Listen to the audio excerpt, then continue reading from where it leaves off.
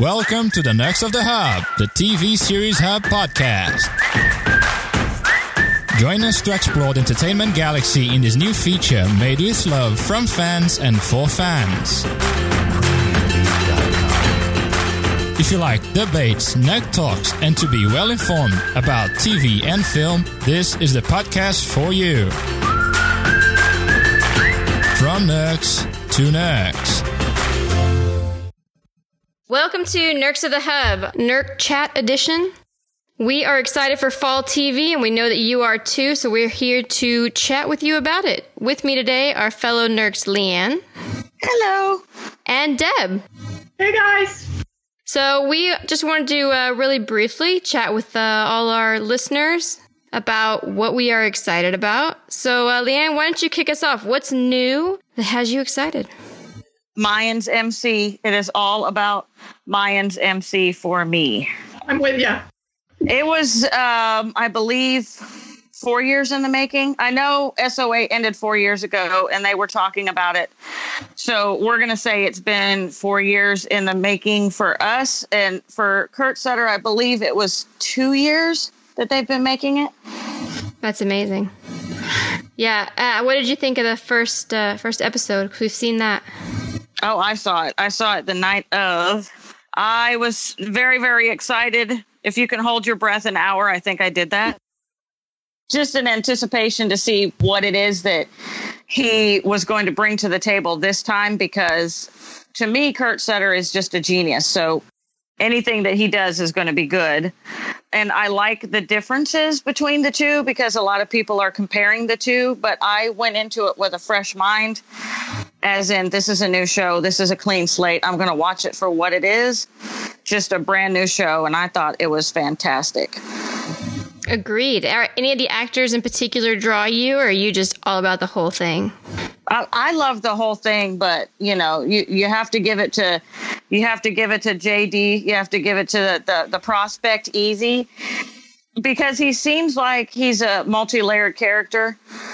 He seems like, yes, he can be bad to the bone, but at the same time, you know, you saw him save the little boy and pay for what he stole. So you can see that he's got a big heart and obviously still loves his ex. Yeah, he's got some kind of backstory there. What made the difference between Ivy League school and prison? Prison. Yeah, looks like good. How about you, Deb? What are you excited about? Probably the thing I'm most excited about, which I've watched the entire thing twice now, is Jack Ryan with John Krasinski and Wendell Pierce. And I watched it the night it came out, and I've watched the entire thing again since. And that's in, 3 days or something? Hasn't been long.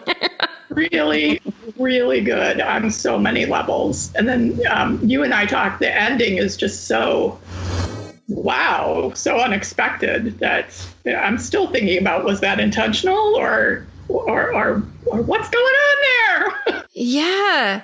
It was the almost expected, but then like, wait, what? In many ways, it's so as it would be in real life that, okay, boom, it's just been eliminated. And it really was just that quickly. Whereas usually you get that build up in this massive action scene and some sort of showdown. And it happens so quickly that at first I was like, is that really what they intended? Just, I don't know. Obviously it stays with you because I've been thinking about it for days now, and enough to watch the entire thing again to see if my reaction was really accurate. And the more and more I think about it, the more I think, that really was kind of brilliant, because it really is the way it would be if this were real life. That really would be the way it would happen. That it was just boom. And, your protagonist is just standing there like, oh, all that work and wow. Spoilers. Oh, in the beginning, that obviously something that it's going to get resolved because it's a limited series. But yeah, the resolution is really intriguing. And the main baddie, Suleiman, Ali Suleiman, who plays him, is incredible. They do a very good job in the show of really developing empathy with the so-called baddies. Like, you really understand their motivation. And yeah, they're baddies, they're terrorists, but you get it. You understand how someone gets to that point. Right, absolutely. And John Krasinski did a really good job too. I was impressed. I mean, we've seen him obviously in humor, and then he did action in Quiet Place. Yeah, okay. And so it's good to see. I don't know. He's really come a long way. Well, and a major focus of his character is his post-traumatic stress disorder. And he really nails that just constant level of anxiety that he lives with. And yet still very high functioning, still doing his job at a really great level, which rarely you see in television and movies. That they usually go for that stereotype of somebody with PTSD just completely losing it and taking it out on everyone. Whereas in real life, people develop that ability to maintain high functioning and yet live with that constant anxiety. And he just nails it. He absolutely nails it. It's incredible performance. He was great. Well, I had to say I am right now, I think, most excited about Manifest, in big part because of Josh Dallas, my Prince Charming from Once Upon a Time. Love him. So excited to have him back on TV. But in general, I love the idea of this plane that disappears for 5 years. The people back home have aged, moved on, married, grown up. And then suddenly these husbands, kids, wives, parents are back, and everything has changed. And I love the mystery of it. I mean, it's very Lost, what's going to happen. That's totally up my alley. Looks like it's going to be lots of stories. So I'm interweaving together. So I'm super excited. Obviously, unlike Mayans and Jack Ryan, we haven't had a sneak peek yet, but looks pretty good. Okay, as for returning stuff, Leanne, what are you super excited about returning? Actually, I have a tie as to the ones that I'm most anxious about and most excited about. And that is a tie between The Punisher and American Horror Story. Now, The Punisher doesn't have a release date yet as far as season 2, but we do know that it's going to be 2019, hopefully early 2019. And American Horror Story is Wednesday. Yeah, that looks creepy. It does, but it's a crossover between Murder House and Coven. So it should be pretty interesting as to where they're going to go with that. And we have got a lot of returning stars from the first Murder House and then from Coven. So I'm really, really excited about that. Yeah, it should be good. We have the demon babies coming, right? Yes. Well, life's out better with demon babies. Life is sometimes better with demon babies. And who are they bringing back from Coven? Well, from the little flashes that they show, it looks like they're bringing Dylan McDermott back. Just from the little flash that they showed. And, of course, they're bringing back Tissa Farmiga. And she hasn't been on, I believe, in a couple of seasons. Yeah, well, it'll be interesting to see how they tie it together. It will be. Well, from what I hear, several of the actors are playing several different characters, not just 2. We're talking 3 or more characters. So that should be interesting to see what Ryan Murphy does with that, because many of the actors on this show are so good. I would say all of the actors are so good that they can pull off believable characters, 3 or 4 different ones in the same season. I would say that it's going to be fantastic. That sounds like it's going to be insane. So speaking of Punisher, have you watched the new Iron Fist? I have not. Well, that just came out as well and has been getting pretty good reviews, actually. So hopefully it's better. And I know all ties together, of course. So although Punisher has seemed a little more outside of the others. He seems to be a little more independent. Yeah. Independent, I mean, he has had some help along the way, but his mission wasn't really being a superhero. His mission was, you killed my family and I'm going to get to you and I'm going to kill all of you one way or another. And if there's people that you've hired to stand in my way, they're going to go too. And now that that's wrapped up, that he's at least seemed to have gotten all of his targets, we'll see what season 2 brings as far as, who's going to mess with him next or who's going to do something deserving in his eyes next. Right. Yeah. All right, Deb, what about you? What's returning that's got you excited?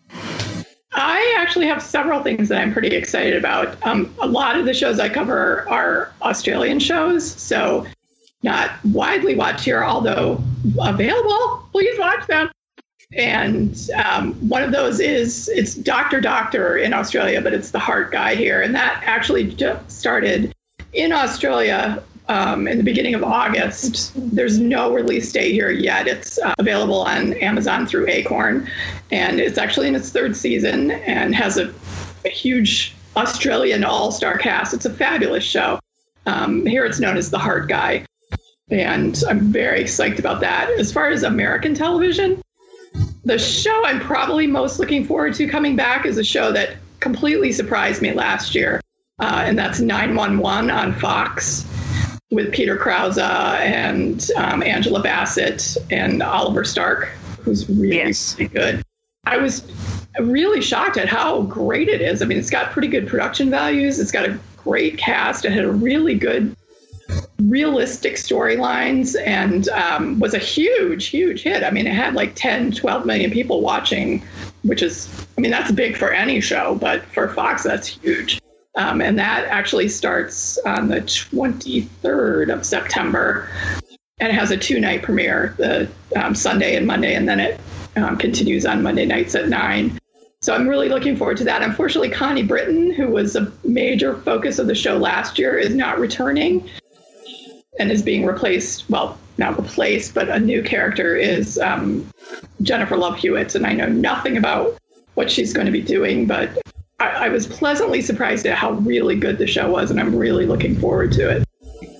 Yeah, I was impressed by that one because it did stand out to me from other sort of procedural shows, which it could have just turned into one, but because it was so, the fire and the ambulance and the police and everybody working together in a different way, that it did seem different enough to stand out, which was good. And I love Jennifer Love Hewitt. There was a lot of sort of what most people would consider sort of soap opera-y storylines going on in the background, but they were so realistic versus a lot of the just sort of, there's that word, shipping. A lot of shows. It was much more realistic and it had a lot more humanity to it. It wasn't just going for jokes.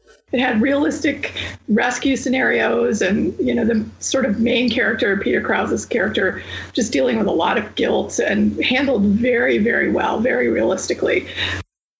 I didn't know much about the show going into it and wasn't expecting it to be really as high of a production value as it has, and it's such solid writing. I think I'm excited to see how they continue next year.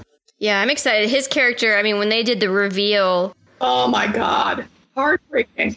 That was one of the hardest things I've seen on TV. I think just because being, obviously having a spouse and kid, it just was like, oh, it was heartbreaking. But we won't spoil it in case anybody's not caught up. But it is devastating. And he plays it so beautifully.